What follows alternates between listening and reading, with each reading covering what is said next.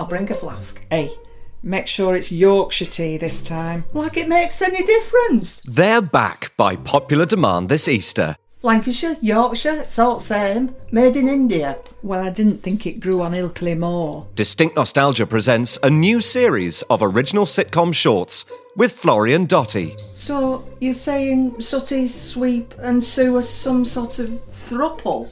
I'm saying it's no wonder we got stuff like Man About the House in the 70s. And among the topics our northern gossips are getting to grips with this spring include bending the rules. I can't believe we're actually sitting in your backyard. Fancy a fat rascal? Oh, no thanks. I've got one of them at home. Bridgerton-inspired sexual experimentation. Mick's getting ideas now.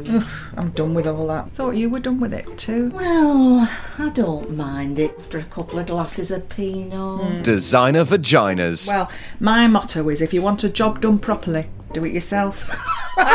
And misogyny. But it is all men in a way, because the good ones don't call the bad ones out.